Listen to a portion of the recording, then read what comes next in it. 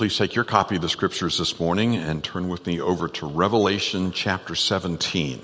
Revelation chapter 17. For those of you watching online, the manuscript is available for you there. Revelation chapter 17.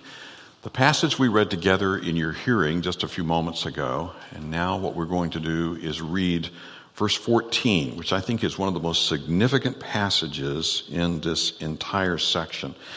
And in understanding that, in understanding the spiritual warfare that is being brought forth here, and it will result ultimately in physical warfare upon the earth, to understand what it means to say that they are at war with the Lamb. And even this very moment, there are those who are at war with the Lamb. Anytime you get into the matter of spiritual warfare, and you understand what it means, as Paul talked about in Ephesians chapter 6, the hail of fiery darts, and using the shield of faith wherewith you shall be able to quench all the fiery darts of the wicked. Anytime we're dealing with a matter like that, it is always a difficult time, not only to preach, but also to receive what's actually here in the Word of God. So as we read Revelation 17:14 this morning, I would ask you to please earnestly pray, even as I attempt to preach from this passage this morning. Revelation 17 and verse 14. These shall make war with the Lamb, and the Lamb shall overcome them, for he is Lord of lords and King of kings. And they that are with him are called and chosen and faithful. Shall we pray together?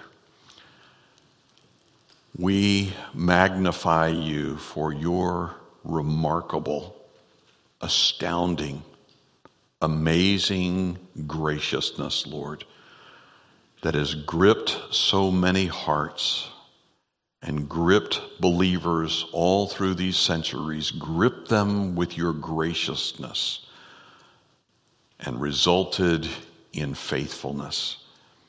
I praise you, dear Heavenly Father, that even as we look at this mysterious monstrosity of Mystery Babylon today, that in all this darkness there is this tremendous shining light of the Lamb, who is the Lord of lords and King of kings. Grant, dear Heavenly Father, today that we who follow him would demonstrate his faithfulness and show to a lost world that there is hope in the very person of the Lord Jesus Christ, our Savior and our Lord. No man comes unto the Father but by him. And Father, we're asking this day that you would draw precious souls to yourself. Jesus Christ said, no man can come except my Father which is in heaven draw him, and I will raise him up at the last day. Jesus said, the words that I give unto you, they are spirit and they are life. Grant, dear Heavenly Father, your spirit today as your word is preached, and give us genuine life. We pray in Jesus' name. Amen. In 2 Thessalonians chapter 2, verses 3 through 12, as the Apostle Paul was describing the movement in the societies of the world toward the Antichrist, he made this interesting remark in 2 Thessalonians chapter 2, and notice what he said in verse 7. The mystery of iniquity, that is sometimes translated the mystery of lawlessness. The mystery of iniquity is already at work. Now remember, Paul wrote that 2,000 years ago. If already at that time the mystery of iniquity, and in 2 Thessalonians chapter 2, it is associated with the coming of Antichrist. If 2,000 years ago the mystery of iniquity was already at work at that time, then what does that say for our own day, to this very moment, in this very hour?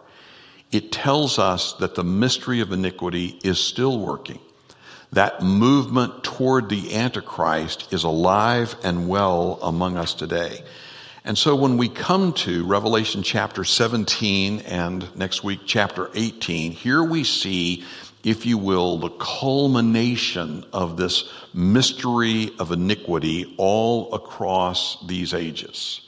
In Revelation 17 and 18, the ultimate embodiment, if you will, the ultimate manifestation of this mystery of iniquity in what is called Mystery Babylon the Great. How will this be dealt with? How will the Lord demonstrate his glory? Now, we have some really fascinating passages in Scripture where Satan comes out with everything he has, he comes against the Lord. Certainly we see that in the temptation, the testing of Jesus Christ, Matthew chapter 4, and how the Lord Jesus used the Scriptures to refute and turn aside all that Satan cast at him. Well, here is another place where Satan shows up in all his fury and the ultimate attempt, the ultimate manifestation of this mystery of iniquity. And it is fascinating to see how God's grace demonstrates itself. If you are wrestling today with the world, the flesh, and the devil, all that is in the world, the lust of the flesh and the lust of the eyes and the pride of life, this wisdom of this world, which is earthly and sensual and devilish, if you're wrestling with that today, then take heart in this passage. Because this passage shows us that mighty as this Babylon the Great appears to be, it is actually a very puny power. It might look like a mighty, mysterious monstrosity, but it actually pales before the one who is Lord of Lords and King of Kings, according to verse 14. And so the simple proposition, the simple thesis, if we had to take everything in this message today and boil it down to one sentence, here would be the one sentence: that this mysterious monstrosity, Mystery Babylon, this mysterious monstrosity will only serve to fulfill God's will and reveal that Jesus Christ is King of Kings and Lord of Lords. That's all it will really demonstrate. The book of the Revelation is the revelation of Jesus Christ. This mysterious monstrosity, Mystery Babylon, the only thing that ultimately it will do is fulfill God's words to the letter, and yet help us to see our precious Lord and Lamb as the Lord of Lords and King of Kings. If you were to take a kingdom such as the Antichrist and begin to try to study it, 2 Thessalonians chapter 2, all through the book of the Revelation, going here into Revelation 17 and 18, I have to tell you, sometimes it can feel just absolutely overwhelming. That's the way I felt as I was wrestling through Revelation 17 and 18, is how do you organize this? How do you put it all together? And ultimately, by reading and studying and praying, ultimately I thought, well, there's at least these categories of what we see here. Categories of Satan's kingdom. And you can see them there listed with the references in your manuscript. But understand this. This is the ultimate manifestation of this mystery of iniquity that is already at work. And what that means is that what we're going to see here in these kingdoms, this kingdom of the coming Antichrist, it's already at work today. In fact, we'll see it in some of the kingdoms of the past as we go on with this message this morning. Understanding that and seeing that clearly really helps us to understand how would we organize. And here's the way I chose to organize it this morning. Any kingdom, past or present, any kingdom in the future, and certainly the Antichrist kingdom, you could look at it in political terms. You could look at it in economic terms. You could look at it in religious terms. You could look at it in military terms. Now, obviously, there's some overlap in between those.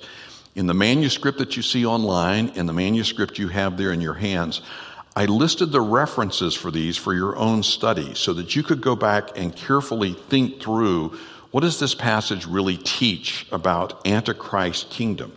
It describes the political beast. It also describes the woman, this adulterous Babylon.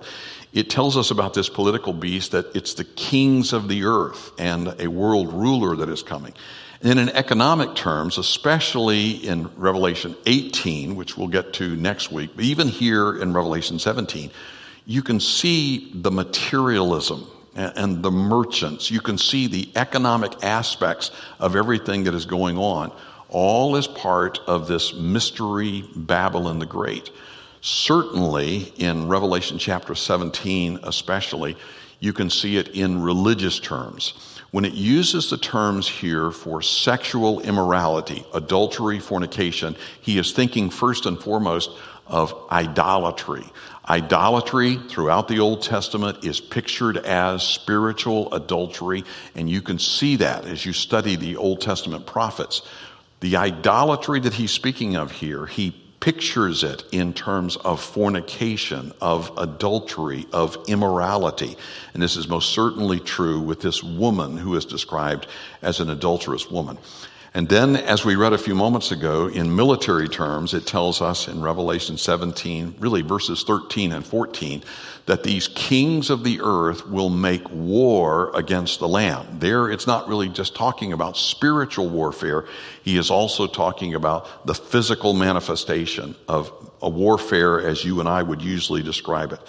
But you can see here that the kings of the earth will ultimately go up against the Lamb. And by the way, after they go against the Lamb, the Bible also tells us that they're going to turn against Mystery Babylon.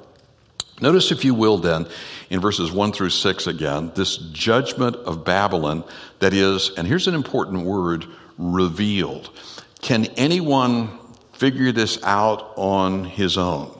Can anybody take this apart on her own and say, well, I can figure this all out? No, when you wrestle through these categories, and there is so much that is mysterious and hidden and interwoven, it's really difficult. But by revelation, that is, by God's light, he tells us in Psalm 119, the entrance of thy word gives light. When we see that light, it really begins to come alive. So notice again what you find there, verses 1 through 6. There came one of the seven angels, which had the seven bowls. Our translation says vials. Bowls would probably be the better one. This is one of those angels who hurled the plagues, the final plagues against the earth. He talked with me, saying, come unto me, come here, and I will show you the judgment of the great whore, the great adulteress that sits upon many waters, with whom the kings of the earth have committed fornication. Again, it's talking about in a spiritual sense, idolatry. And the inhabitants of the earth have been made drunk with the wine of her fornication.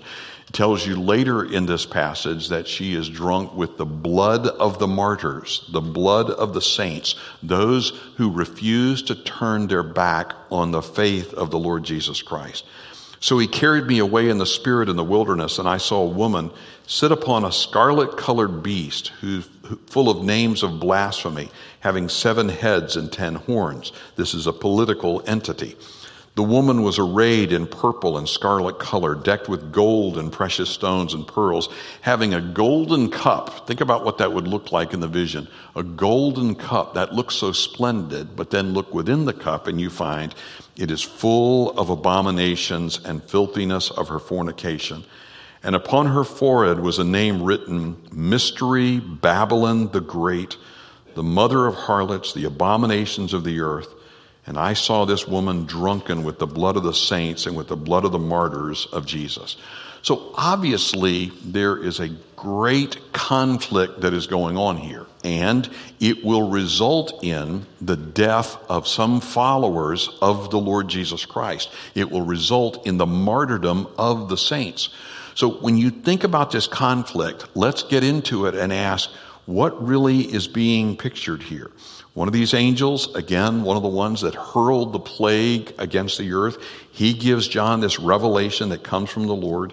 He's telling us about this mother of idolatry, or this mother of spiritual adultery and sinful abominations of the earth. and this golden cup that is full of abominations. By the way, next week we'll talk about this a little bit more, but when you get into Revelation chapter 18, it tells you that the leaders are going to use sorcery drugs. When you say sorcery drugs, what does that mean? The word sorcery here in this passage is the Greek word pharmakia, which is just like our word pharmacy. In other words, he is talking about the abuse of substances to create an altered reality in people, that they are going to control people by their sorcery drugs or magic spells to try to control them.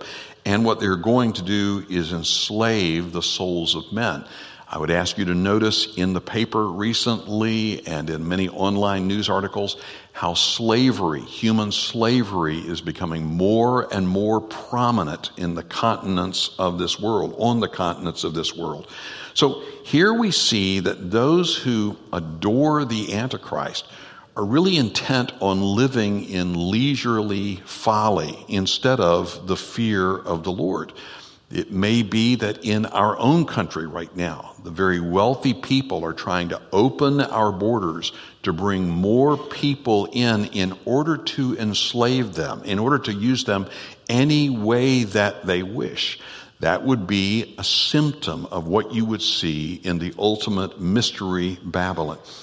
But you have to understand, you have to see about this passage that as gross as this seems, this mysterious monstrosity, it will still be overcome by the grace of our Lord Jesus Christ. In fact, this entire passage tells you that this mysterious monstrosity, the only thing it will really serve to do is to demonstrate that God fulfills his words to the letter, that he fulfills them. And ultimately, this will reveal Jesus Christ as King of Kings and Lord of Lords.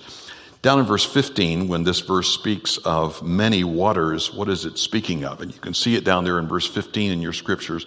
It's speaking of where this adulterous woman sits. And what are the waters? Well, the waters are peoples and multitudes and nations and tongues. In other words, what this is depicting is the idolatry of a worldwide religion, a worldwide religion. Now, how does that work with the present religions of this world? And the answer is probably somehow or other there is the attempt to bring them all together. That is, that which is false, those who would say, well, there are many roads to heaven. Ultimately, I'm sure Mystery Babylon will teach that. There are many roads to heaven. And what's the difficulty? You go to John chapter 14, and Jesus Christ said, I am the way, the truth, and the life. And then he made this comment, no man comes unto the Father but by me. So when you hear people say today, well, there are many roads to heaven, you need to think about this passage. Think about Mystery Babylon and all that is being taught and depicted there, and recognize this is the conflict that is even going on this very day. It tells us in this passage about the woman riding a beast, a political entity with 7 heads and 10 horns. As she ambles about, she is drunken with the blood of the martyrs of the saints. That's quite a picture, isn't it? But she believes in herself. She exalts herself and says, I can destroy these who are believers in the Lord Jesus. I can throw them aside and I can press on in all my iniquity.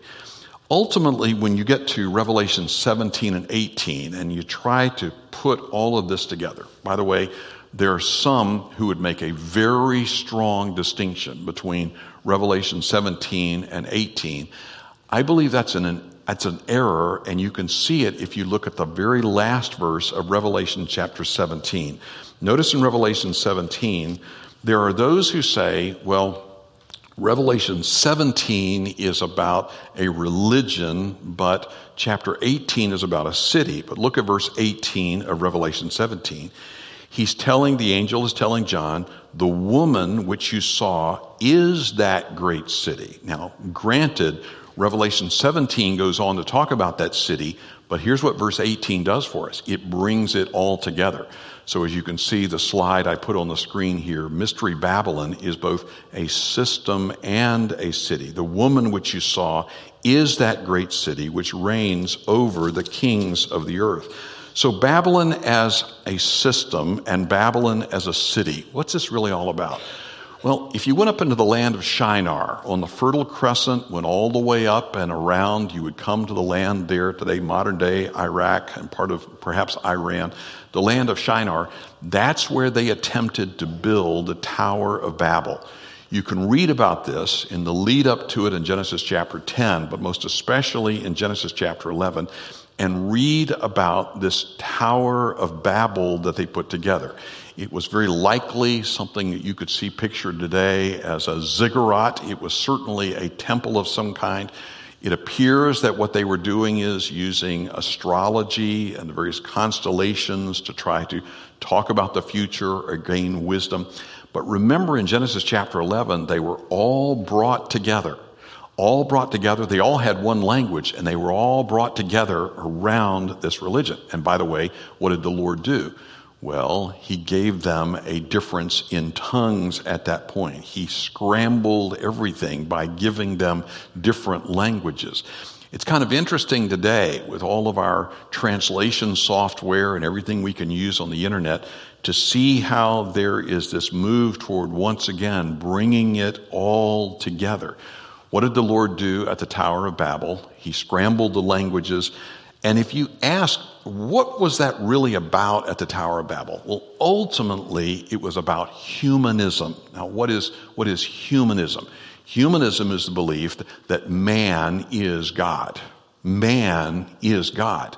That has come out many times recently. There have even been Supreme Court cases that rule that humanism is, in fact, a religion. But remember, it goes all the way back to the Garden of Eden. In the Garden of Eden, Satan, the tempter, the snake, he said to Adam and Eve, "You shall be as gods." It's one of the oldest lies, if not the oldest lie in the entire Bible. So they're falling for this. Now, when you look at this, think about the connections here. You see in Revelation 17 that it's speaking of a religious system. In Revelation 18, it's a rebellious city that he has in mind. This religious system is described as an adulteress or a whore full of abominations, chapter 17 and verse 5. The rebellious city is, if you go back and read Revelation 18 in preparation for next Sunday's message, you'll see it's the haunt of demons. It's a very large and massive city that is being described that is the haunt of demons. And throughout, there are people who are greedy for power. They're greedy for treasure. And ultimately, that will be destroyed. But there is also an interesting contrast between the religious system and this rebellious city. According to Revelation chapter 17 and verse 16, ultimately, the kings of the earth will rise up to thrust aside the religious system. And so it is actually human beings who overthrow Babylon, the religious system. Revelation chapter 18, it's very plain that it is God himself through his angels who overthrows the rebellious city. So as you think about the way this is all brought together here, think about the system and the city as we press on, and think about what it is that the woman is doing. It is said that she is riding this beast with 7 heads and 10 horns. Now, if you look at it carefully, it's not hard to figure out who is this angel talking about when he talks about these 7 heads and the 10 horns. Look, if you will, down beginning in verse 8.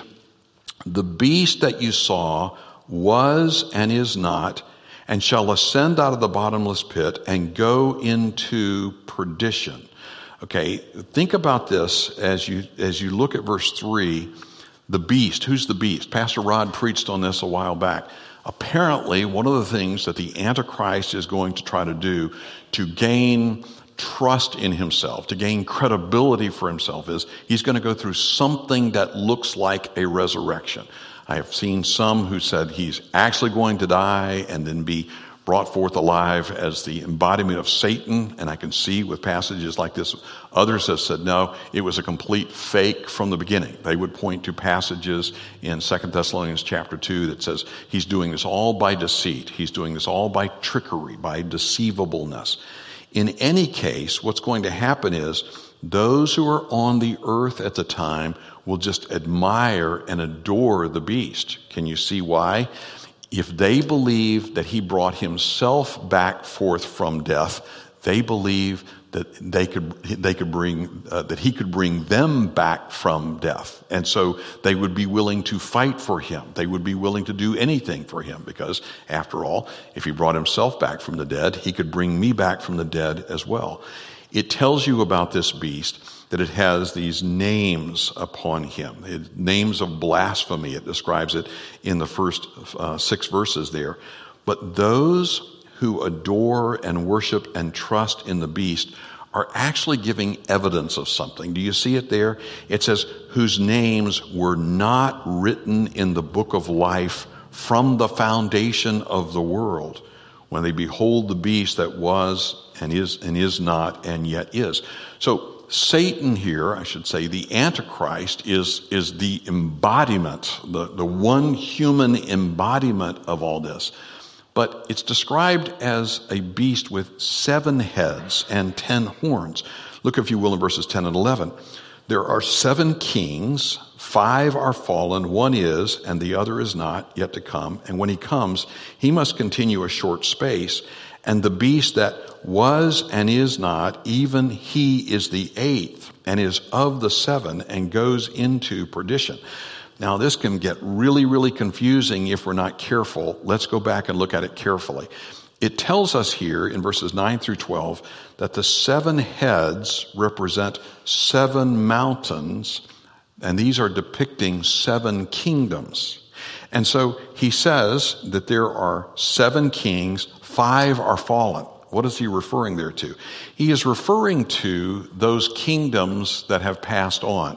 He is referring, first of all, to the kingdom of Egypt to the south, and then Assyria with its capital as Nineveh. Right after Assyria was Babylon. Babylon was overcome by the Medo-Persians. Ultimately, they were overcome by Alexander the Great coming from Greece. And in John's day, the big ruling empire was, of course, Rome. Now, this takes some good deal of study, and Pastor Rod and I tried to labor through this when we went through the book of Daniel. But here you have 1, 2, 3, 4, 5, 6 that are listed on the screen.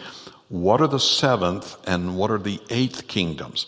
And I noted in your notes there that many believe that the 7th kingdom will be a revived Roman Empire. I don't have in this message time to go through and really labor on that point, but I did give you footnotes where both Pastor Rod and I both tried to labor as we worked through the book of Daniel to demonstrate that that is true, that this coming kingdom is ultimately a revived Roman Empire of some sort.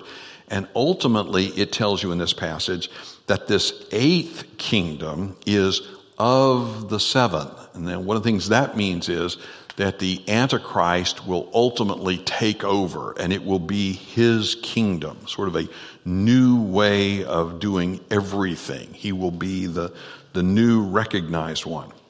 But it's very important to notice that he is doomed to go into perdition in the lake of fire. The 10 horns, you say, when it says 10 horns here, the best guesses I've seen are they represent 10 geographic places around the earth, 10 geographical divisions. Those of you who are of any age and have been in church for years, remember back years ago when they talked about this as being probably the economic union or European economic union. And then the problem was that there were more than 10 of them. And so then that caused everybody to say, well, maybe it's not the European Union. I think a better guess is probably, if it's going to be a worldwide government, it's probably 10 geographical places around the earth. Everything in the message to this point has been teaching. Now I'd like to preach to you from this passage. So there's a sense in which everything said to this point has been an introduction. Go in your manuscripts, if you will, there, and notice when it raises the question in bold, Since biblical prophecy is true, what should we do? Another way of asking that, especially with this text in mind, is since biblical prophecy is so, that is, it is real, it is true, since biblical prophecy is so, what is it that you and I should know? And you say, why do you say it that way? Well, remember in Romans chapter 6, as the Apostle Paul was talking about this, he used those verbs, knowing and reckoning and yielding. Knowing, what is it that we know? What is it that we are confident of? He used the word reckoning, which we could translate it as considering or computing. He talked about the idea that we ought to take what we know and then begin to work it into our minds and apply it, and then ultimately to yield ourselves to it. What is it today that you and I should know and reckon and yield about this passage? And you can see it there listed in your notes. Go all the way forward to Revelation 17, verse 17, and this much just jumps out at us. That this monstrosity of Mystery Babylon the Great will fulfill God's will, demonstrating his sovereign control over the kingdoms. Would you turn once again over to Revelation chapter 17 and verse 17 and look at it carefully?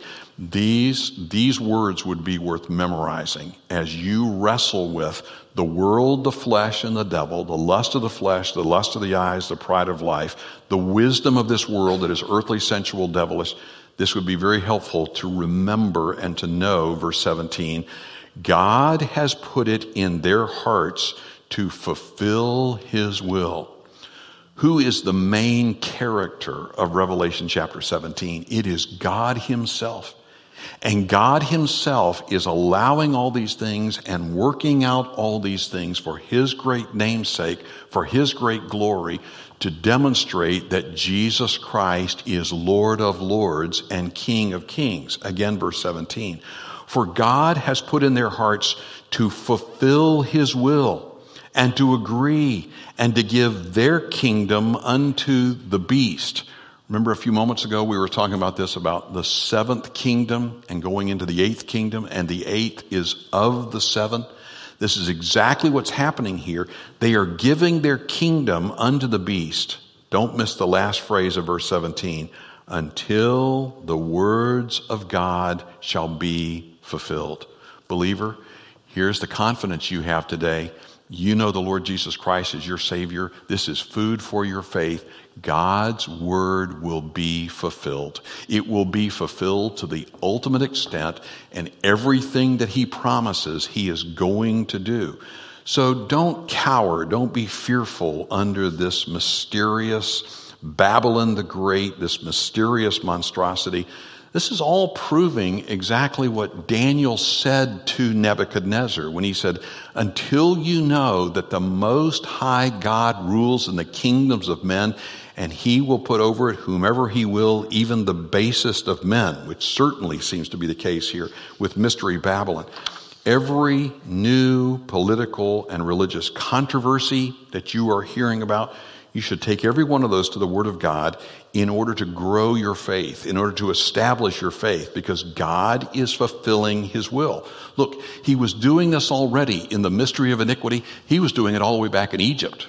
He was doing it in Assyria. He was doing it in Babylon. He was doing this in Medo-Persia. He was doing this in Greece. All these things, even though there is this mystery of iniquity that is all about us, God is fulfilling his purposes. He is demonstrating who he is, and he is pointing us toward Jesus Christ as King of Kings and Lord of Lords. There's a second one, and this goes right to verse 14. In fact, let's spend the rest of the message now just on verse 14, shall we? Secondly, we can see here's something that since biblical prophecy is so, here's what we should know. That secondly, Mystery Babylon, Babylon the Great, and the political beast upon which she rides will make war against the Lamb. Have they been making war against the Lamb? Right after this message is concluded, we'll be singing together Psalm 2 to remind ourselves, yep, that's exactly what's going on. Why do the nations rage? Why do they imagine the vain thing? That's been going on. But Mystery Babylon in all of its aspects, and the political beast upon which she rides will make war against the Lamb, the Lord Jesus Christ, and be defeated by him. You and I can take confidence in this. Now thanks be unto God, who always causes us to triumph in Christ and makes manifest the savor of his knowledge by us in every place. Think about the words here. These shall make war with the Lamb. Why does the Bible here refer to Jesus as the Lamb? Well, it takes us all the way back to the words of John the Baptist in John chapter 1 and verse 29, when he pointed to Jesus Christ and said, "Behold the Lamb of God who takes away the sin of the world." Dear friend, take heart in this morning. If you are listening to this message, if you're listening to this message online, you have to wrestle with this question. How do I deal with my personal evil? Every single one of us knows about his or her personal evil. How do I overcome my personal evil? And that's exactly why Jesus Christ came to this earth. He came to this earth. Jesus Christ came to this earth to overcome your personal evil. Well, how did he do that? Well, during his earthly life, he lived a perfect life, the perfect life, a spotless lamb who was offered ultimately for you. He lived a life without blemish, without spot. He did that to overcome your personal evil. He did it to glorify his heavenly Father, and he did it for you. He did it for your sins. He did it for my sins. He went to that cross of Calvary, and there he offered himself in exchange for your personal evil. That is, he took all your personal sins, all your personal evil, all of those boulders of bitterness, all those landslides of lust, all those times, the evil in your life, he took it upon himself. He became sin for us. And he did so in order that he might exchange his perfect righteousness with our evil and give us his righteousness. Those who trust Jesus Christ actually wear the robe of his righteousness. This is a tremendous story in the Gospels, that Jesus Christ came to this earth and he gave himself for you, and he died, but he rose again.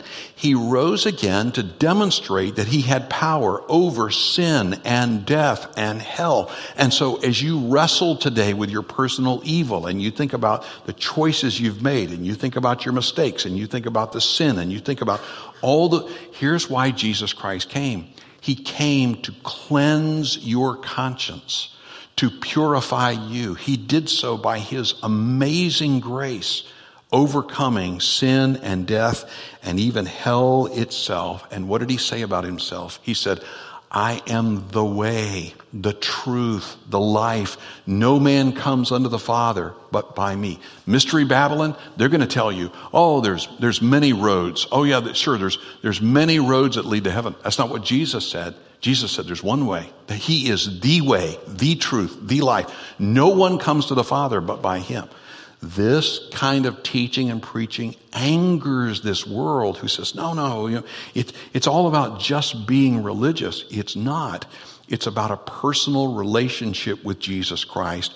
Have you embraced him by faith? He is, the Lamb is, the Lord of lords and King of kings, who will come to rule this world with a rod of iron, as we will be singing in just a few moments from Psalm 2. And then perhaps one of the most interesting aspects of this entire passage, notice what it says about Christ followers. Those who are with him are called and chosen and faithful. They are called and chosen and faithful. This passage is alluding, I believe, to two passages in Scripture. Matthew chapter 22, a parable that's there. And then, of course, Romans chapter 8 and verse 30. Let's talk about that parable in Matthew chapter 22 for a moment. It's the parable here of the wedding feast. And here is a king who says, my son is going to get married. I want to invite these guests to come into the marriage of my son. Now, when Pastor Rod and I get to the marriage supper of the Lamb coming up in just 2 or 3 weeks, we may refer back to this passage. But think about this king here as a parable. Jesus said, the king is inviting all these guests to come to the wedding of his son. And what's the problem? They won't come. They won't come. They refuse. They have nothing to do with your wedding of your son. I want nothing. And the king, as he sees them as rebels, the passage tells you he destroys them. He says, all right, if you're rebels against my kingship, then I'll destroy you. And he says to his servants, here's what I want you to do. I want you to go out. I want you to invite others. Go out in the highways and hedges. Compel, tell others, you're invited to the wedding of the king's son. Go out and just invite them in. And when he issues that invitation, all kinds of people respond.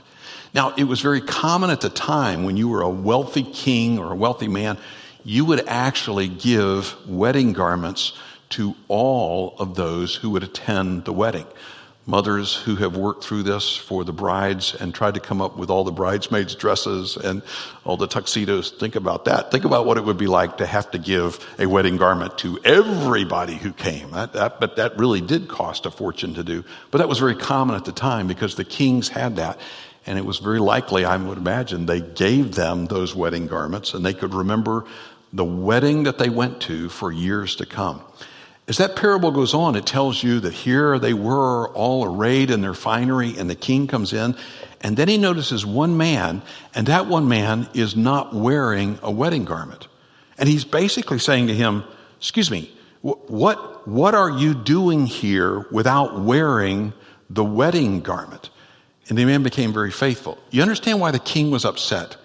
Here came in this interloper. Here came in this man who said, well, I'm going to accept the king's invitation, but he wanted to go to the wedding on his terms instead of the king's terms. That's a very insightful passage for you and me.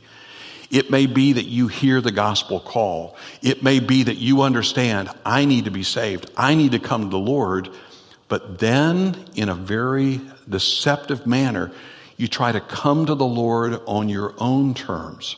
Rather than wearing the robes of his righteousness, you are saying to yourself, well, look, I think I'm a pretty good person. I think I can earn it. You read that passage in Matthew chapter 22 very carefully, and here's what you find out. That king treats that interloper in the very same way that he treated those who refused. It says he will be bound and cast into outer darkness where there will be weeping and gnashing of teeth. That's terrifying. It could be that there are those who profess that they believe. And you say, well, look, I prayed a prayer. I gave a testimony. I profess that I believe. All you have to do is go read Acts chapter 8 about a man named Simon, who it says, the scripture now says, he believed and was baptized. And then he tried to purchase the power of the Holy Spirit. Here's what the apostles said to him. They said, you have no portion with us. You have no portion with us, and you are in the gall of bitterness. What they're saying to this man is, you're lost. You really don't know the Lord. That's the first passage that is in mind here, and Jesus brought it home with these words in Matthew chapter 22, verse 14. For many are called, but few are chosen. Now, what does he mean by that? Many are called. He invited this group over here. They rebelled. He invited this group over here, but at least one man wouldn't wear the wedding garment. How do you make a distinction between being called and being chosen? And here's part of the answer from Matthew chapter 22. Those who are chosen respond to God on his terms, not their own terms. They don't try to make it up as they go along. They don't try to say, well, look, I'm sure I can live a perfectly good life and I can get to heaven. No, Jesus says, no, it's not that way at all. Many are called, but few are chosen, and that chosenness is really what demonstrates their faithfulness. They are demonstrating, I really have been gripped by grace. I really have come to the Lord on his terms. The other passage is Romans chapter 8 and verse 30. And when you see in Romans 8:30, here's the way it says it in verses 30 through 32. Moreover, whom he did predestinate, them he also called, and whom he called, them he also justified, and whom he justified, them he also glorified. What shall we say then to these things? If God be for us, who can be against us? He that spared not his own son, but delivered him up for us all, how shall he not with him freely give us all things? I want you to go back in your passage in Revelation chapter 17 just for a moment and look again at verse 8. What is true of those who will not receive the invitation, or those who say, I'll try to get to God on my own terms? Look what it says. Their names were not written in the book of life from the foundation of the world. There is the real problem. Now, how does all of this work together? I mean, how is it that the Lord brings all these things together? He calls. How does he call? He calls through the gospel. Did you hear the gospel call just a few moments ago when I told you about Jesus Christ and I told you what he will deal, how he will deal with your personal evil? He is calling you. He is calling you even now to come to him. How will you demonstrate that you are among the chosen? Well, you'll come to the Lord on his terms. And by the way, when you do, you will be demonstrating that God chose you before the foundation of the world. You will be demonstrating God's graciousness in your faithfulness. And the third word that's used there is faithfulness. As you pray for each other this week, would you pray this way? That each and every one of us would be gripped by God's graciousness and demonstrate real faithfulness. This is not only the way that the Lamb is overcoming, it's the way that we are overcoming through the Lamb. In everything this world throws at us, this mysterious monstrosity we're talking about here, it's only going to fulfill God's will. It's only going to show and demonstrate who God is in all of his glory. So today, may I make the appeal to you. In the grip of his grace, will you now run the race? Will you recognize the spiritual warfare going on all around us? And in the grip of his graciousness, demonstrate faithfulness and demonstrate you really are a believer in the King of Kings and Lord of Lords. Shall we pray together? Father, how we praise you for such a tremendous passage about spiritual warfare that really helps us to understand what is going on around us even this very hour. Thank you, Lord, for the way that you have worked, even when there was the mystery of iniquity, even in Egypt, even working against people like Moses. Yet, Lord, you have demonstrated to us your prevailing and persevering grace.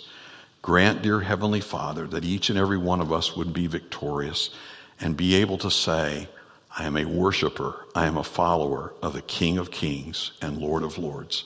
And we pray these things in Jesus' name. Amen.